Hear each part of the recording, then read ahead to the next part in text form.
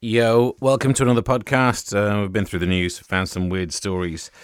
Look, obviously today would have been a big day for going heavy on Liz Truss news. It never plays well when I do that on the radio. I get complaints. Well, annoyingly, here's what happens, right? You know when Liz Truss was a thing during that brief period? And I do jokes about Liz Truss during that period, and people, I think there's like one person who would then complain, but not about my Liz Truss stuff directly. They'd find everything else in the show worthy of writing to Ofcom. Oh, I can't believe I've been silenced by it, but I suppose it works quite well, actually, that, doesn't it? So instead, we'll just do it on the podcast where people can't complain to Ofcom. So, yeah, I mean, look, that was an interesting article that she wrote. Maybe we'll talk about it later in this, but I get the feeling, I've not sat down to write it yet, but this week's newspaper column that I write might be about Liz Truss. Yes, so that way people would have to complain to a different place. It's just, if I can make these people have to Google different addresses, at least that's something. Meanwhile, here's what we got up to on radio earlier today. How was your weekend? Monday show, I normally tell you what I got up to in terms of gigs. I did Southend on Friday night. It was a lovely gig in one of the hotels there. I was actually recognised. Shout out to you if you are the bloke who recognised me. I was sat there with a laptop trying to write jokes, whatever, and this guy said, "You look familiar," which you never know if it's going to be some shotgun wedding thing. That's how it starts, isn't it?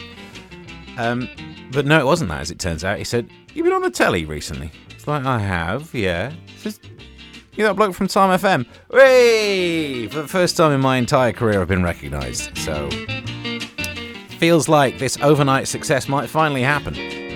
At my age, I'm still waiting for that big break, which feels a little bit like I've sat nowhere near a bus stop waiting for a bus. But anyway, so shout out to you if you're that bloke. On the show today, we will probably mention that a few times because it makes me feel good about myself. We'll also talk about how much do you think a breakfast should cost? We'll cover that story. I can't even read my own handwriting on that one. Spy balloons need to be mentioned. What's your name? That's not the phone in. Or maybe we should do that as a phone in. That would be low-hanging fruit, wouldn't it? And nappies are in the news. Or maybe just because I'm a new dad, I'm obsessed with nappies. We'll find out, won't we? US jets downed a suspected Chinese spy balloon. You must have seen pictures of it. If you've not, go and have a look at social media. If you track me down on Twitter, I've got a picture on there, some video that I nicked off the internet, of the moment when the missile thing popped the balloon. Oh, imagine from like miles away or something. Pooh! Imagine the size of the teddy bear they won after that. Pooh! A massive goldfish in a bag. Pooh! What do you reckon? Do you think it actually is a spy balloon? Or is it, as the Chinese say, a weather balloon? If it is a weather balloon, would you care about the weather over, was it like the Carolina coast? How does that impact you, China? Would you want to know what it's like over there? So the operation was underway in the Atlantic to try and recover the debris. I've not checked to see if they've got it or not yet. I suppose they had to pop it over water so it couldn't land on people, but the balloon, which had been flying around 60,000 feet, was estimated to be the size of 3 school buses. And then it was blasted with a missile. US President Joe Biden told reporters that we're going to take care of it, which I thought, because you know what Biden's like, was probably going to be, house it, give it food and water. It's not. China's denied any claims that it's spying. It's difficult to know what it is, isn't it, really? Because if it is a weather balloon, why do they care about the weather? But if it is spying, it's not great stealth technology, this huge white balloon up there. At least you could have painted it sky colour. Do you know what I mean? I'm no expert on espionage, but when you drive on a motorway these days, they have those massive factories and warehouses that are painted that blend in with the sky. If they can hide an Amazon warehouse, China probably could have gone about this balloon a bit differently. In case you've only just joined the show, because I keep plugging this stuff on social media all the time. So in theory, new listeners turn up, but there's no evidence of that. But if you don't know, 10 months ago, I became a father for the first time. You're right. Congratulations to me. I did do a lot of hard work. However, it's a very stressful day, that day of the birth. I had to blow up the water pool and everything. I had to keep the water the right temperature in there, honestly. But now I'm a new dad. These kind of stories I'm obsessed with. New smart nappy has been invented that texts the parents to tell them when their baby needs changing. This is the technology I've been waiting for. Got an inbuilt sensor that can detect when, it's wet or there's something else going on there. Baby's part of the lunch. It's a US tech firm that's invented this thing. I And I like this because it means you don't have to do what... I never realised I'd reach an age where I have to sniff a nappy as often as I do. When he was first born, me and the missus, we didn't go near him. We're like, you smell it. You see if he's done one. And now she'll shout, has he sold his nappy? And you just pick the kid up and just go... It's hard to tell. It's a little bit 50-50 on that one. And I'm starting to realise, as much as that is what all new parents do, I'm not sure I should. Because someone said to me the other day, are you looking forward to setting a good role model for your son? I think I've already failed. He's seen me sniff nappies. So after this technology, as soon as they bring it over here. Normally on a Monday, I like to keep the show light and happy. However, I have found distressing news. As a food expert has said that a fry-up should cost in the region of £50. You what, mate? Are you having an absolute laugh? So the chairman of the English Breakfast Society, I don't even know how you pronounce his name, it's Guise. Goosey Buell. Is it not Goosey? I'm saying Goosey. Goosey Buell, chairman of the English Breakfast Society, believes that greasy spoons have nearly killed off good breakfasts. He said a top quality dish should cost around £50. For a fry-up? I thought there was one meal that the middle class people hadn't ruined for us. No, turns out the fry-up, now they're getting, oh no, you couldn't possibly have, I have to have sustainably sourced soy eggs. Jog on, you absolute.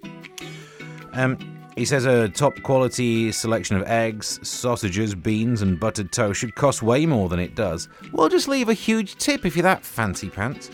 This 43-year-old said, yes. I imagine that's how he talks. The breakfast has slipped down the class system from being an opulent breakfast containing very high-quality meats with multiple choices, which is expensive, to the middle classes into the greasy spoon territory. Oh, I do apologise for being able to afford breakfast. He's wrong. You know you're having a good fry-up when... ... Answer the question. I'll go first.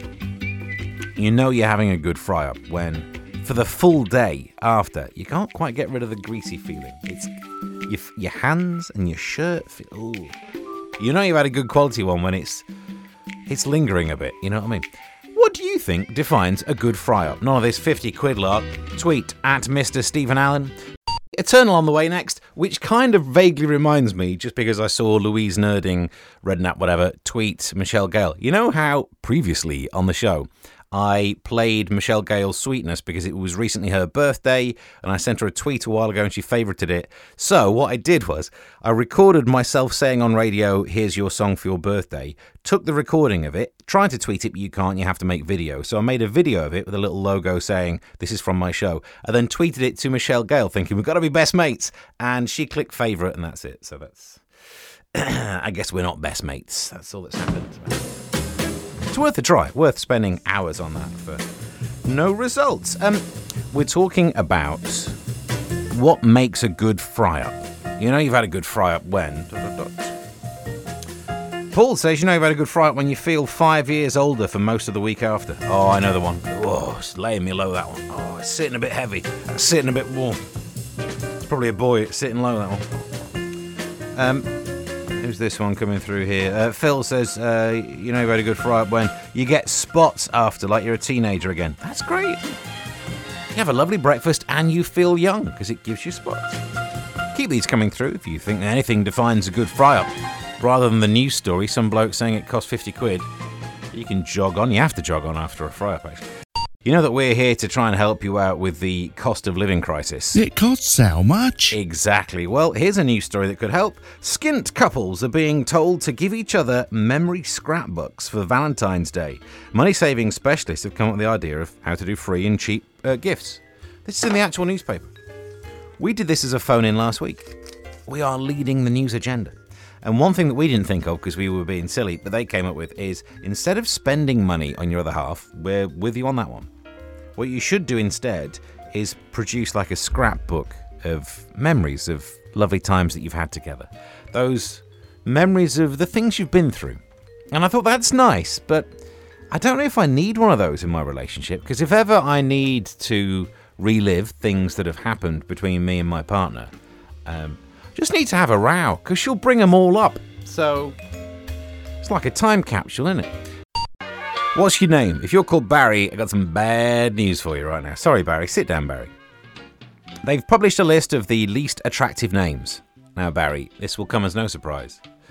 I'm afraid you've topped the list for men. In terms of the names that women find the least attractive, Barry is at number 1. And then Stuart Mike. Come on, ladies. Mike? Magic Mike is like the go-to reference for sexy men. And you're like, yeah, it's all right. I don't like the name, though. Oh, your standards are really high. Gordon and Reese. Well, there is a list of least attractive names from the bloke side of it, and I can be honest, we don't care about names. So according to the survey, unattractive names from the bloke's point of view includes number 5, Natalie. I've kissed a Natalie. Is it just one? Yeah, I've kissed a Natalie. She was lovely.